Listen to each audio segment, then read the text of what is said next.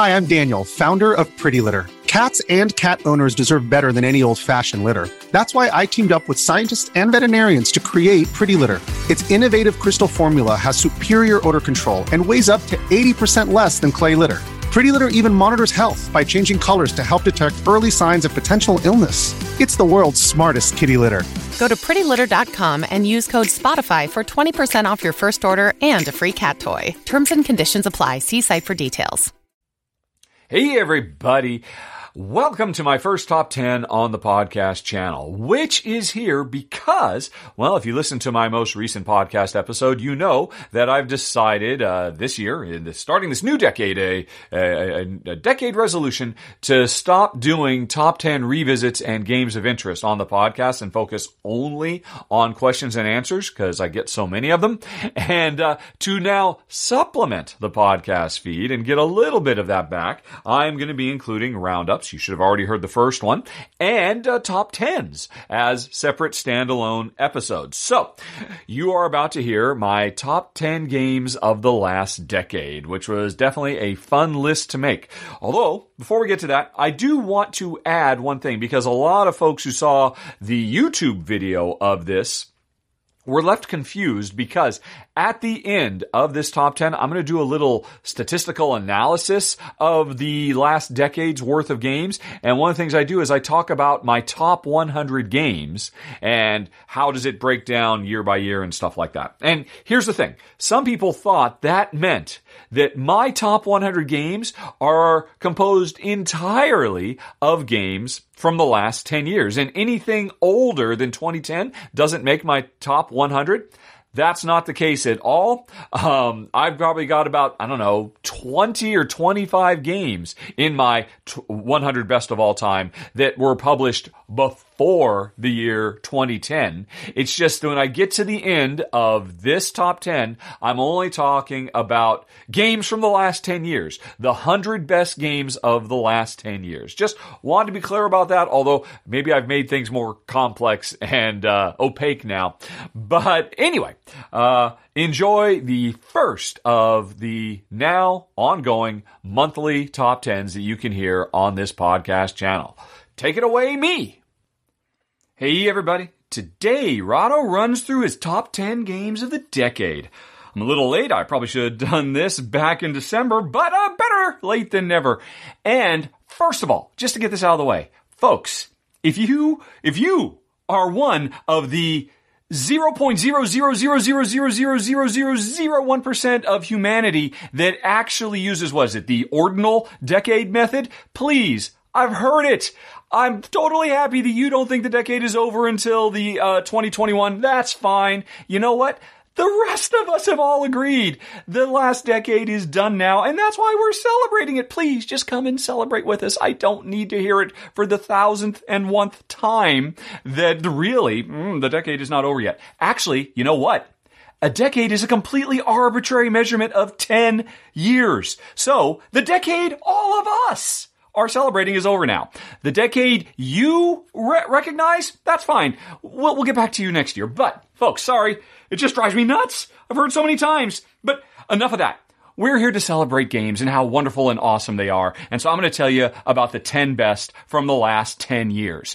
And I will not be dissuaded any longer. And, folks, if you stick around to the end, I got a little treat at the end because as I was doing this, I dug into my top 100 games of the last 10 years. And no, I'm not going to list all of them, but I did do some jiggery-pokery and some math to figure out definitively not only what is the best game of the decade, but what was the best year of the decade. So you have to wait for the end for that. But enough of all that business. If you folks are ready, then let's start the countdown with number 10, Dungeon Pets.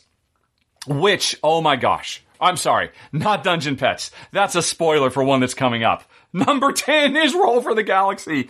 Oh man, I can't even avoid making goofs just counting to 10. Alright, Roll for the Galaxy, which came out in 2014, is my number 10 game of the year, and I love it. And my wife, Jen, loves it even more. This would be in her top 3 easily. And it's for a bunch of reasons. This is a dice game where every round, everybody rolls some custom, cool, very snazzy dice that represents all the stuff that their intergalactic empire can get up to. And over the course of the game, we are trying to build up a bigger and stronger and more powerful empire. But here's the interesting thing. Everybody rolls their dice that's going to let them do whatever they want to do at the beginning of the round, and we apply them to different actions in secret. It's basically a dice worker placement game. And we put shields up, we hide our dice, and we decide whether these dice are going to let us explore the galaxy, or develop technologies, or settle, or produce things, or what have you.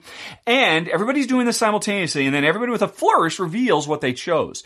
And this is the crux of the game. It is so exciting because you never know for certain what your opponents are going to do, but if you can get in their heads, if you can figure out, oh, they're going to be exploring this year, that means I can set aside some of my resources to piggyback off of their action.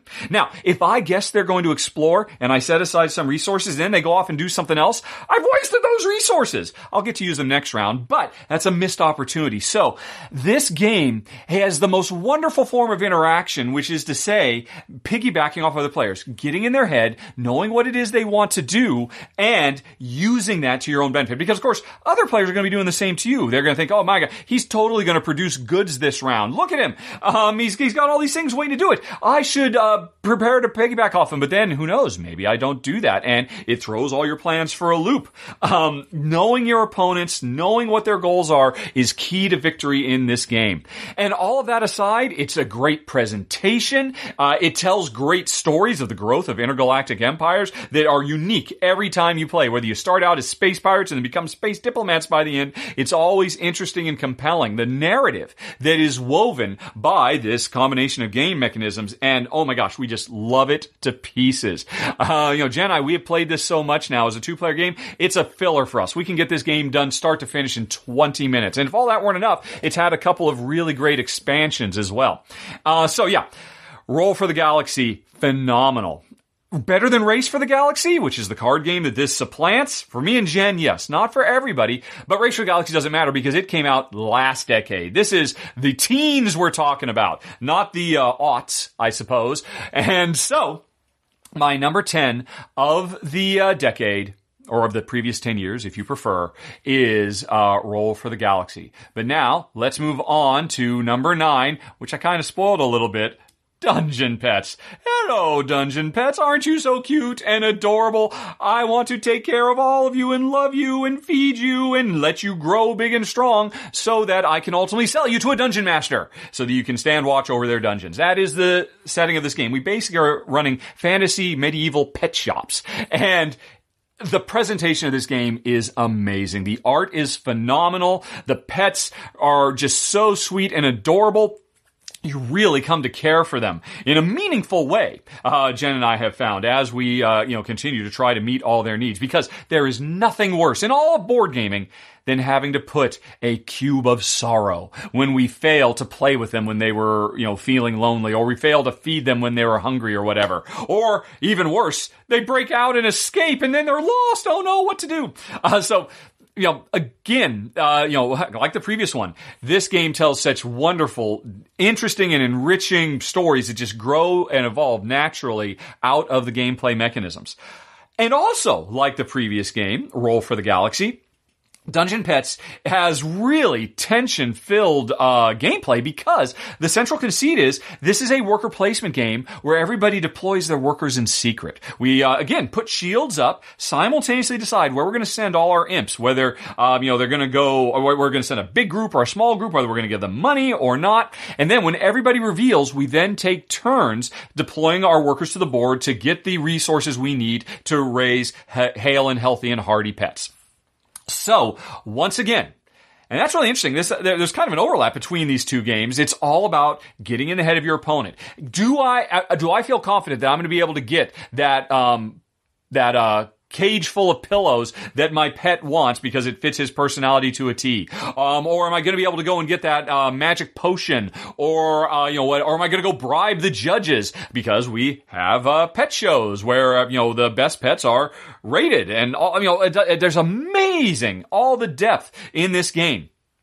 But it all comes down to, do I think I can get there? Because if so, I will arrange my troops accordingly. And then when we reveal, I'll find out if I was able to read your mind. And if not, I might not get what I want. It'll happen a lot, and then you gotta change all your plans. But it's always a lot of fun. And driving the whole thing is these cute, adorable little pets, which only got more adorable in the back alley expansion. Which, if you're looking at the video, is actually what I'm showing right now. Although the pets in the original game are amazing as well.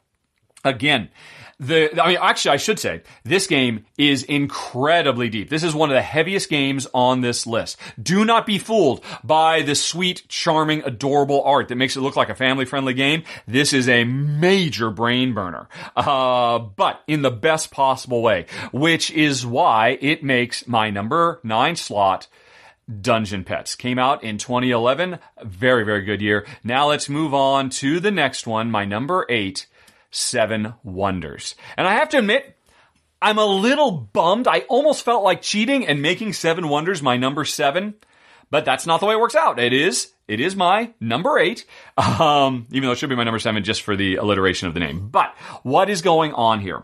This is the granddaddy of card drafting games. It came out at the beginning of the decade, in 2010. And ever since it came out and popularized, it didn't invent, but it popularized the idea of card drafting. I got a hand of cards. I pick one for myself and then give the rest to my neighbor. My other neighbor gives me more, and we keep going until we played all the cards. You've seen this in so many games over the last 10 years, but I don't think it would have been nearly as popular if it weren't for the huge monster success of 7 Wonders. And even though I might go so far as to say, since 7 Wonders came out, there are other card drafting or tile drafting or, chit drafting games, dice drafting games that probably do the drafting even better than 7 Wonders. But what is it that puts 7 Wonders above all of them and makes it into this list in the number 8 slot?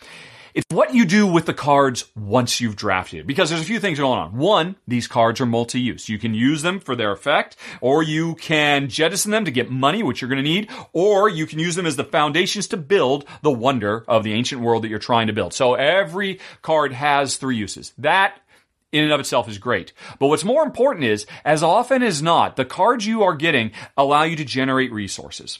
And you need those resources to build bigger, more complex additions to your civilization. And what will inevitably happen in this game is you will get to a point where, I really want to build this. This is going to be amazing. It's going to be perfect. But I can't generate glass. I need glass to be able to build this. But you know what? My neighbor generates glass. I handed them 3 rounds ago the market card that lets them generate glass because I didn't play it myself, and they played it. So if I want to play this card, I can do it. And I got to go visit them and get some glass from them. And that extra level of, again, interaction between players. That is not negative, it is positive. Oh, I see you've got some stuff. Would you like some money in exchange for glass so I can do my thing? They can't say no, but it doesn't hurt them. I'm not taking anything from them. I am creating opportunities for them. And it is awesome. You've got a neighbor to your left and to your right, and you're always paying attention. Even if you're playing a full 7-player game, you really need to know, what can I get from you? What can I get from you? And you are thinking the same thing. What can you get from me? That binding all players together in this symbiotic relationship is phenomenal. And it's really the combination of all of these elements. The top of class card drafting, the multi-use cards, and the symbiosis between players that elevates 7 Wonders. But there's one more thing. And this is going to be a little controversial because some people hate the 2-player implementation for 7 Wonders. They think it was just an afterthought and it's crap and you should officially consider 7 Wonders a 3-player minimum game. I disagree. 7 Wonders, as far as I'm concerned, is at its best with 2 players because the way it works is you and I are playing, we're neighbors, and there's a third free city that's also adjoining us. It's like a 3rd player, and we share control over that 3rd city. And that adds so much depth and richness because I can't control what you're doing, but half the time I can control what that city is. So if I need that glass, glass, I could set up the market for myself, or I could say, hey, Free City, you're going to do the glass because I want to do this other thing, and I'm going to buy glass from you a few times for the rest of the game. And I mean, that just gives you so much more control. It is such a deep, rich game. It is much more complex. It is a much heavier game. The rules are right to suggest don't start out playing it as the 2-player game. Get your comfort at higher player counts, then play the 2-player game. But once you are good at, oh man, it is awesome. The Free City system is phenomenal. And, this came out back in 2010, and it was a great, example for what we have seen over time, coming more and more into games. The idea of game-controlled systems that emulate a third player so 2 players can get the full, rich experience. Seven Wonders was a really influential, a very, very trailblazing game because it popularized this idea because it was such a huge hit. So I love it. You already know that because I've just been talking about that forever. But anyway, that's Seven Wonders, our number 8 game of the decade. And now, moving on to the true number 7, let's talk about Keyflower. Oh man, this game is phenomenal. And it's interesting, a lot of people, well, if you know my show, you know Jen and I are Care Bear players. We really hate attacking each other, stealing from each other, destroying each other's stuff. Just can't stand it, have no use for that. And a lot of people think, yeah, why would you play Keyflower then? It's so mean-hearted, it has a black, cruel heart. I disagree. At its heart, it's not Black Cruel Heart. Keyflower is an auction game, and it is a worker placement game. We are trying to grab these tiles to add them to our little settlement in the new world, so that we can put our workers on there and use them to generate goods, to convert goods into other goods, to ship stuff around, to make victory points. Like a lot of Euros. But here's the twist. Before we get those tiles to our village, we have to bid on them. We don't bid with money. We bid with our workers. So if I see a tile that I really want to have in my village for the rest of the game, I might bid really high for that tile. But that means I've thrown away a third of my workforce to do it. And now that I've got the tile, I've got no workers to put on it. Or, now here's where people think the game gets too mean-spirited. I really want that, but you end up beating me in the auction. You can even have there are ways you could freeze me out. So even if I wanted it, I couldn't bid on it. And what does that mean? That means you get the tile and it goes to your village. It's not the end of the world, folks, because that means I can send my workers over to your village and I can still use that tile. When it's out on the auction block, I don't own that tile yet. So I don't feel like you're stealing it from me. We're all just competing to grab tiles. Sometimes the best tile for you to get is one that you recognize I'll want, because then that means I'll keep visiting your village for the rest of the game. And that's good for you because every time I send one of my workers to your village, you keep that worker. So my workforce drops, your workforce grows. But you know what? To do that, you had to sacrifice your workforce to get the tile in the first place. It's a beautiful circle of life, auctioning and working life, that is really unlike anything else out there. It is so sharp and so smart. And I'm just scratching the surface. There's a lot of other very, very cool, interesting ideas and mechanisms here. From the multicolored workers to the way transportation works. But, all this stuff together makes the Keyflower just the bee's knees. It is my number 7 of the decade. Came out, in 2012? And I've been loving it ever since. It's gotten so much expansion love over the years. Oh my gosh, it is so deep and so rich now. It's just amazing. Number 7, Keyflower. Now, let's move on to number 6, Nations. This is from the era of antiquities to the modern day, epic scope civilization game. We will start out as ancient Mesopotamia or Egypt or China or whatever, and slowly over the ages build up, watch our civilizations grow and flourish, see real historical personages come and lead us to greatness, make all kinds of wonderful breakthroughs and discoveries, engage in war with our neighbors, all the stuff you expect from a big, epic, sprawling civilization game. As far as I'm concerned, I've played almost all of the big, straight up Euro-y. I would say I played all the Euro-y style civilization games on the market. We've always avoided the ones that feature dudes on a map, like tactical, I move over and I raise your civilization to the ground. We always avoid those. But there's a surprising amount of them out there where the war is still there, military, but it's kind of abstracted out. That's certainly the case for Nations. Anyway, I mentioned all this to say Nations is, as far as I'm concerned, the best civilization board game there is, bar none.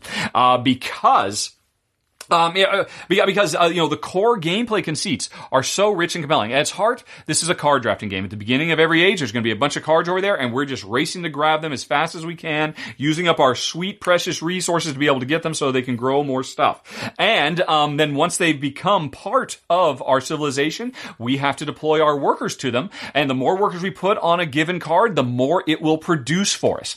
What will eventually happen, though, is no matter how much we love that card and how much it produces for us, because we put so much of our civilization's resources into it, sooner or later, that technology will be so epically, achingly primitive by compared to, who wants chariots when you could have planes? Sooner or later, you have to jettison and dump and replace and upgrade those technologies.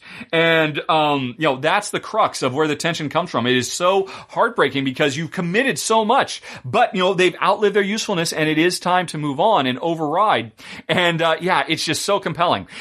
But, it's up to you when to do that. I have seen really successful players rocking spears at the end of the game, in World War I era, because they really develop it and they trigger special abilities and all that. So you can make any type of civilization you can imagine and find a valid way to victory. The more workers you have, the bigger your population gets so that they're actually working and running these cards, the more you have to, sacrifice every year in resources to keep them going. It's a very, very tight, intense game. And I should talk about warfare because it's really interesting the way it works. Every age, there's going to be the opportunity to start a great war. And it's effectively another card anybody can just try to grab.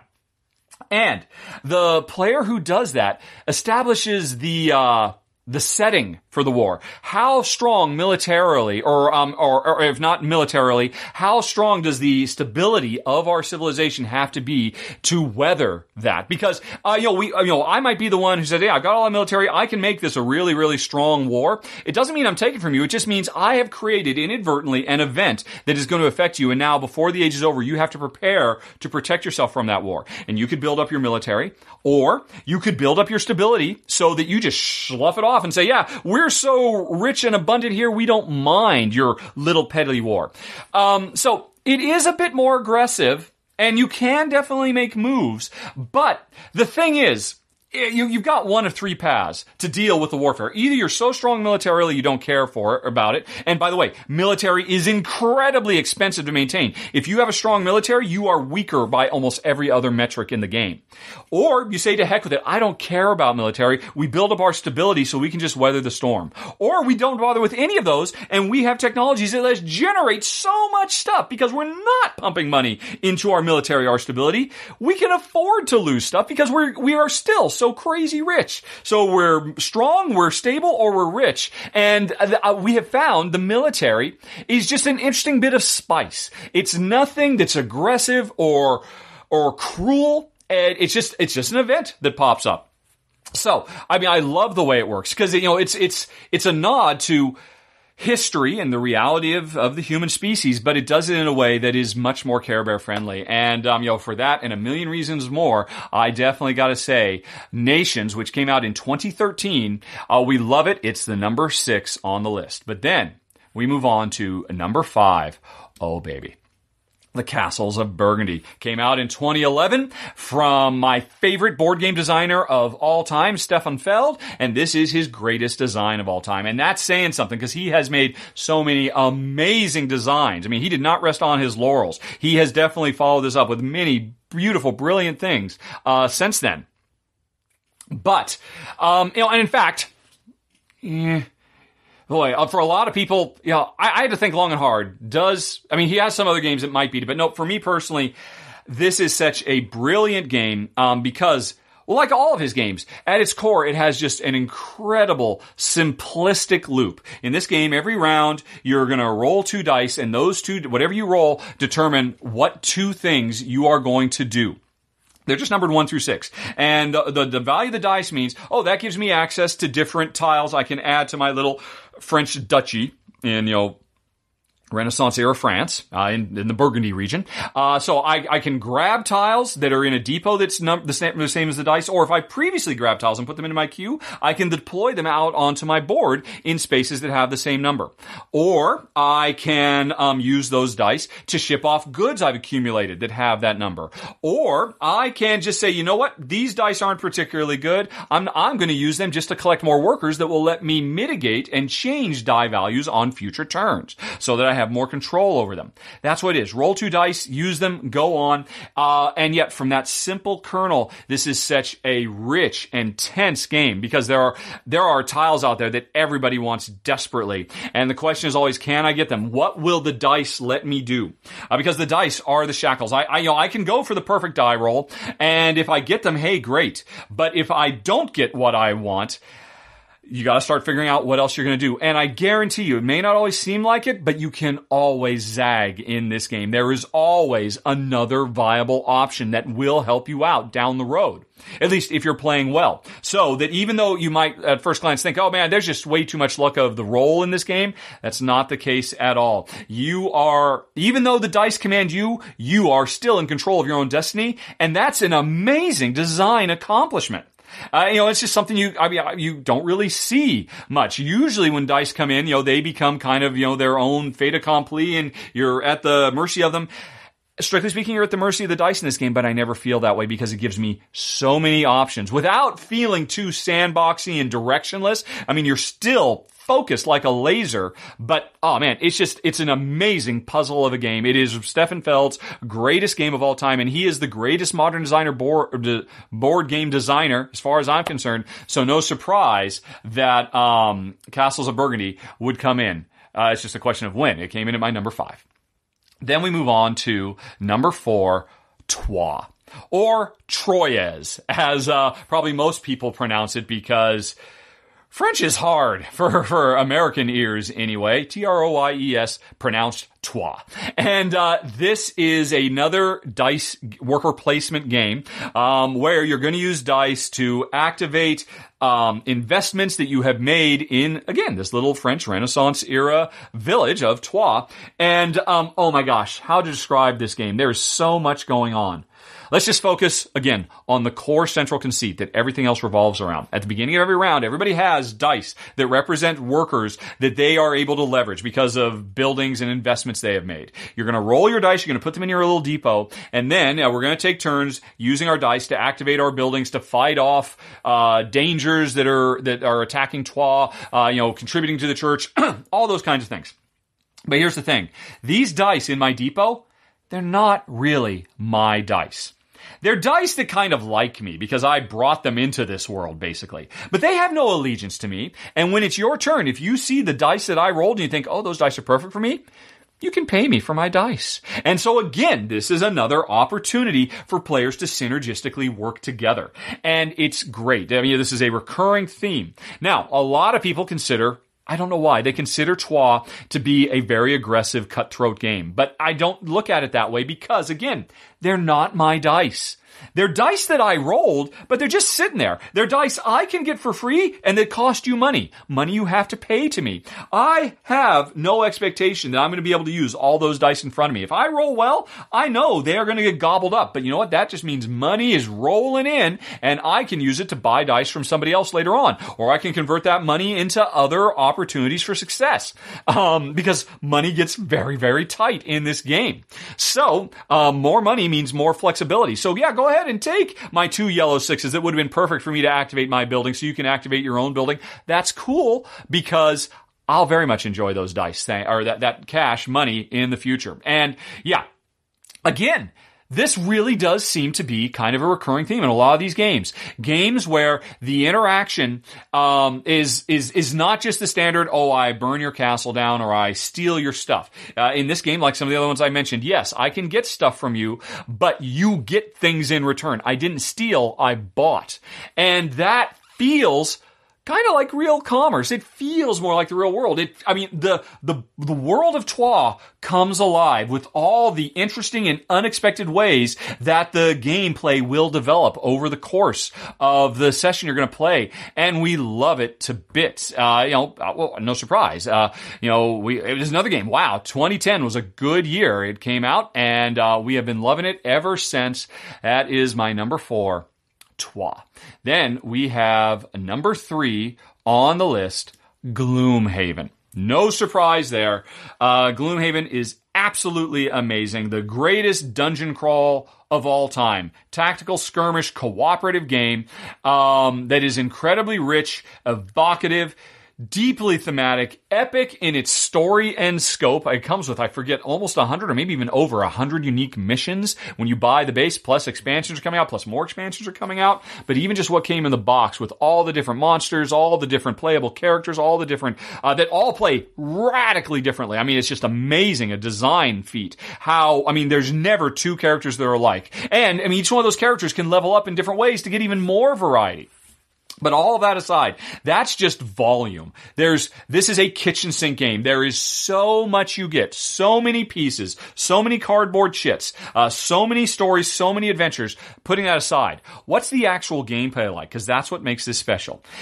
Your character gives you a hand of cards right from the beginning of the dungeon crawl. And when you run out of cards, you're dead. Or at least you're KO'd. So this is a ticking clock. You have to make the best use of these cards you can because you are slowly losing them to attrition throughout the mission.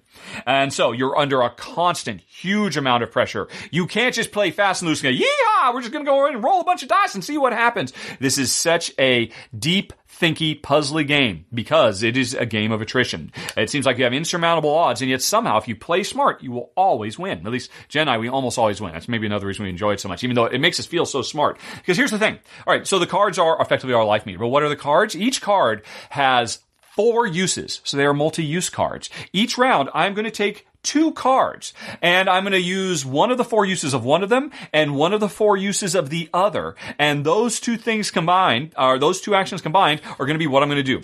And you're going to do the same every round. And here's the tricky thing. We're working together, but I have to choose in secret. I can't tell you what cards I'm going to play. You can't tell me what cards I'm going to play. I can talk vaguely. I can say, you know what? I'm going to rush over there and I'm going to try and hit this guy. Or, you know what? If you can get over to that space really quickly, I've got this awesome heal that I could throw your way and I could save you. Can you do it? So this kind of imperfect communication emulates in a turn-based way the kind of fog of war you'd have because, in a real combat situation, you don't have time to sit and think methodically about every single possible permutation of every action you could do. You just have to act instinctively and go. Now, in this game, it is a very crunchy strategic game. You spend a lot of time thinking about what you're going to do, but still, since you have imperfect information about what you or what your teammates are going to do and also what the enemies are going to do because they have their own deck of cards that will be revealed after everybody chooses their cards, it still feels like you're fighting by the seat of your pants. Okay, I'm going to run over here really quick, but then it's going to take me a while to charge up this action because every card you play has an initiative value. So, and you can't talk about that either. I can say vaguely what I'm going to do, and I can say whether I'm going to try and do it really quick or really slow. But then you think, hey, you got to get over to that space fast, and I'll do a quick heal. But they're going to think, can I get there before you do the heal? Because my quick heal might have a 25. Your fastest card might be a 30. You can't get there fast enough. But you can't be sure when I'm going to play it because you don't know what my initiative is. And so, again, there's this fog of war. We can't be 100% certain. And when everybody reveals their cards, sometimes it all comes together perfectly. I love when a plan comes together. Sometimes you're like, oh my gosh, this is terrible. Now we have to fall back because that's the other thing too. You've chosen 2 cards to play. Each of them have 4 actions. You've chosen 2. When it comes around to your turn, though, you don't have to stick to those actions. There are, on each of those cards, 3 other actions you could have done, and you can mix it up to respond to the fact that the whole battlefield changed with 1 card played by your teammate or by a bad guy. That is brilliant. That is what elevates Gloomhaven above all of its contemporaries. There has never been a smarter, richer, deeper, more interesting and compelling and addictive dungeon crawl. We love it to pieces. 2017 was a very good year because it brought Gloomhaven, my number 3 game of the decade. And by the way, my number 3 game of all time. Okay, but let's move on to number 2, an even greater game if you can imagine such a thing. 2014 gave us Shadowrun Crossfire. This is another cooperative adventure game, but unlike Gloomhaven, this is not a big, epic, sprawling, expansive kitchen sink of a game where they threw everything into the box. Or everything but the kitchen sink, I should say. This is a tight, elegant, fast-playing, and brutal, absolutely brutal cooperative deck builder where you and I, if we're playing cooperative, you can play solo, are working together just to try to stay alive and fight off wave after wave of cyberpunk villains bound and determined to shut us down and prevent us from getting out of town. Because of the job we were hired to do went epically wrong. We're just trying to get out alive. And it seems like every cyberpunk villain out there is out there is breathing down our necks, trying to chase us down, as we desperately do whatever we can to stay alive and maybe build the tiniest bit. This is a deck building game, but it almost doesn't feel like that, because over the course of the game, you start with a very, very thin deck of cards, and over the course of the game, you will only add a few cards to it. You don't get to do that much. So every choice you make in this game is so laden with consequence. One wrong choice, not card draw, but one wrong choice in the first round of the game can lose the whole game for you. And that's not really a problem, because this is a game that you can finish in under a half an hour, win or lose. It is fast, fast, fast. And the odds are against you, and it requires pitch perfect play. It is very cruel and unforgiving. And a lot of people incorrectly believe that it is very luck swingy and unpredictable and unfair. And I'm here to tell you, folks, that's not true. The developers of this game, they win 90% of the time. So it is not luck that determines where. If you get to the third wave and some Crossfire card comes out and you say, there's literally nothing we could have done to survive this. This absolutely destroyed us. It was unfair. There's no way we could have seen it coming. And here's the thing. The reason that card destroyed you is because back in the first or second turn, you bought X when you could have bought Y. You made choices. If you make the right choices throughout the game, you can handle anything this game throws at you. But the brilliance of this game is everything's counterintuitive. You see a card you could buy that, oh my gosh, this is an incredible medical card, Doc Wagon, it'll heal us no matter what, it'll keep us alive. That card is a trap. Do not buy that. Because if you buy that to try to play defensively, that means you didn't get a weapon to shut down enemies as fast as possible. It's all about reading the situation and getting the right cards based on what you've already put in your deck, what your teammate is putting in your deck, because this is a deck builder with a lot of overlap. There's lots of things like I can do on your turn for assists and all sorts of things. It's brilliant. We love it because it is so harsh and brutal. And the interesting thing is my wife is generally pretty dismissive of cooperative games where she doesn't feel like she has a chance of winning. But that's the thing. We can always identify if we lose, and we lose about 50% of the time now. Why? What was that choice? If we'd made this other choice here, and that would have led to a different outcome, and we might have had a chance of making it. And so we never blame the game. It's just another opportunity to learn and get smarter, if you're willing to do it. If you just play by the same tropes that you have learned from pretty much every other fantasy cooperative adventure game, you'll lose more often and you'll get frustrated. Another thing that's absolutely brilliant about this game that I love is the fact that if you and I are on a Shadowrun together and you get KO'd, we can still win. Because when one player gets KO'd, the other player has to abort. And that means they have one round and all they gotta do is survive. But everybody that was on you jumps on that one player. So if I can survive one more round, I can abort, I can pull you out of the fire and get us out to safety. And that's kind of like a quick instant win. You don't earn as many experience points, because by the way, this is a campaign game where over multiple plays, you level up. It's a very, very slow burn. I've played the game over 50 times now. And, I've still haven't even come anywhere close to getting to some of the really big high level stuff that I can level my characters up for. But that abort system is brilliant as well, because that's another thing. If the writing is on the wall and you think, I don't think we're going to survive, we need to start preparing to abort now, because you're about to be taken out. So if we change our entire strategy and buff me up so that I can survive when you go down, I'll get us out and we'll still pull off a quasi win. Oh, and those are all sometimes the best, most exciting wins, where everything falls apart and yet somehow we come out the other side. only slightly scathed, not unscathed, but yeah, it's amazing. I love Shadowrun Crossfire so much. It is my number 2 best game of all time, in addition to my number 2 game of the decade.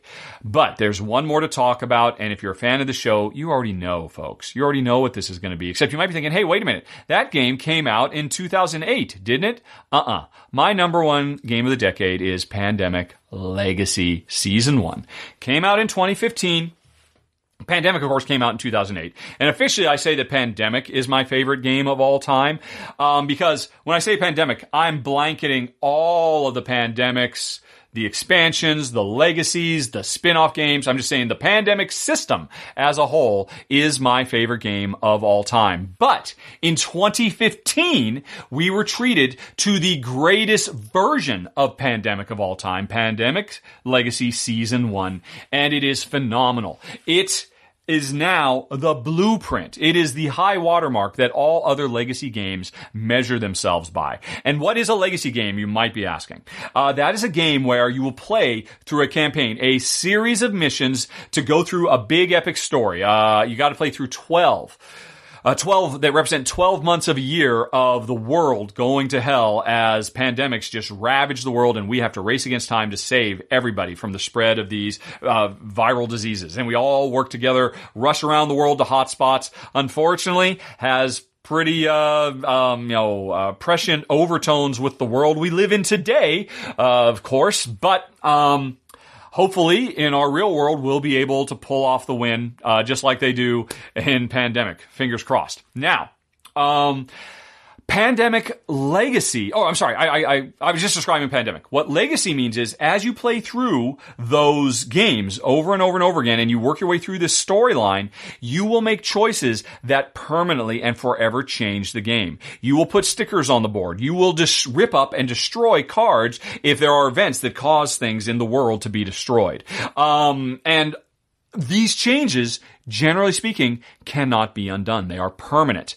And that is where the legacy comes from. By the time you have finished this, you and your friends who have played all the way through this campaign have created a legacy. Your board, your world is like no one else's out there, and it makes every decision you make so much more meaningful, so much more impactful, because you know it's not that, oh, well, wow, we let that city fall into chaos.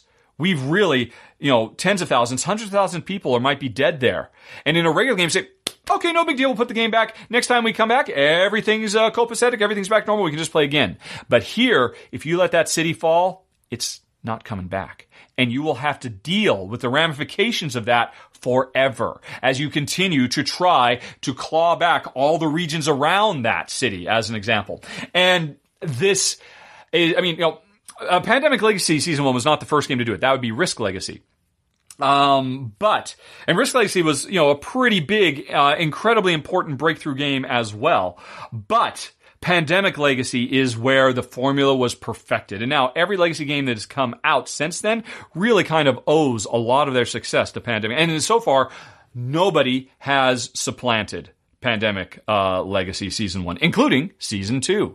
Supposedly we're going to get Season 3 this year. Fingers crossed. And fingers crossed, it's superior to its predecessor, but that's going to be a tough act to follow, because Pandemic Legacy is literally, and I said this when I did my original run through, the greatest gaming experience, not board game experience, but the greatest gaming experience I have ever had in my life. And I'm going to turn 51 this year. And still, nothing has eclipsed it. It is that good. It is, so for my way of thinking, it is literally the greatest game of all time, as for my taste, in any format, in any medium. And I'm including the games I made, because I used to be a video game developer for 20 years. Yes, I'm saying Pandemic Legacy Season 1 is better than Siphon Filter. Anyway, so that's neither here nor there. That is my number 1 game of the decade, Pandemic Legacy Season 1. And, I promised right up front, folks, that I was going to give you a little bit of something extra. So let's jump over and take a look at my research. We got 10 years, 2010 to 2019. Don't talk to me about 2020. We talked about that up front. So here's what I did. I went on Board Game Geek. And I found out how many games were released roughly in each year, because you can just do an advanced search and find out. I didn't get the exact, 2,800 games in 2010. It's really somewhere between 2,701 and 2,800. So I just kind of rounded them all up because I didn't want to count the last page. So I found out, and right off the bat, that's interesting. It shows how much over the last 10 years our industry has just blown up. In 2010, we had 2,800 games come out. Last year, 2019, 4,400 games. Not quite double, but over the space of 10 years, I mean, that is a huge increase in what is available to us. And so many games come out now. It's just impossible to keep up with them, believe me. But and we just continue to grow. That is an upward trend. It is not dropping at all, and it's going to continue to grow for the foreseeable future. So just that in and of itself was interesting, I thought. But for each of these 10 years, I made note of how many games in my top 10 were in those years. So by that metric, the top 10 I just ran you for the last decade, it's a tie between 2010, 2011, and 2014. Each one of those games had 2 games in my top 10. And strictly speaking, our last 2 years were terrible. 2018 and 2019 didn't have any top 10 candidates. So you might say, games are getting like total crap, aren't they? Because I expanded and looked at my top 100 games of the preceding 10 years, and that tells a very different story. In 2010, of my current top 100 games of all time, games that came out over the last 10 years, 8 of them made it into my top 100. Last year, 20 of them. 20 games in 2019 made it into my top 100. Boom. Now is the time to be a gamer. Do not feel bad if you only recently come into the hobby and like, I missed all those golden halcyon days when games were better. For my tastes anyway, we are living in the golden age now. There were great games that came out then, but there are 8 versus 20 games last year versus 8 10 years ago. So many more games, so much more variety, so many more interesting ideas, so much more potential to meet the needs of so many players. It's amazing. So I did a little bit of math, and I said, well, hey, of that top 100, that top 100, in 2010, 8 of the 2,800 games made it. So that means, basically, a third of 1% of the games that came out in 2010 make it into my top 100. You compare that to now, and it's almost 0.5%. 20 games out of 4,400 as opposed to 8 out of 2,800. We have been just steadily rising. Not only have the number of games coming out increased, not only have the number of high quality, top 100 worthy games increased, but the ratio has fairly steadily increased with a couple of drops here and there. But, compared to 0.29% up to 0.45% now, that is a pretty telling story. Interestingly, the thing that really surprised me the most, last year, or the year before, 2018, we had 4,200 games come out. 10 of them made my top 10. That was a bit of a drop. That was only 0.24% of games were truly exemplary, if you consider exemplary to be in my top 100 of all time. So after we'd had a pretty unbroken string of raising from 2015 to 2016 to 2017, just climbing, 2018 had a bit of a drop. But then 2019 comes back with a bang and is, again, based on my personal subjective tastes in games, which is a very woolly statistic because, of course, I don't play games that don't work well with 2 players. I don't rate games that feature a lot of negative interaction. But for Care Bears, like Care Bear couples like me and my wife, 2019 was the greatest gaming year in history. And that's what I discovered in doing a little bit of research. I thought you might find that interesting. Maybe you did, maybe you didn't. But folks, that's it. Top 10 done. And as always, I'll be back again to cover a new topic next month. But go ahead, tell me 2021 it's not a new decade yet. Fine, get it out of your system. But otherwise, folks, have a very, very nice day. Talk to you later. So long. Bye-bye.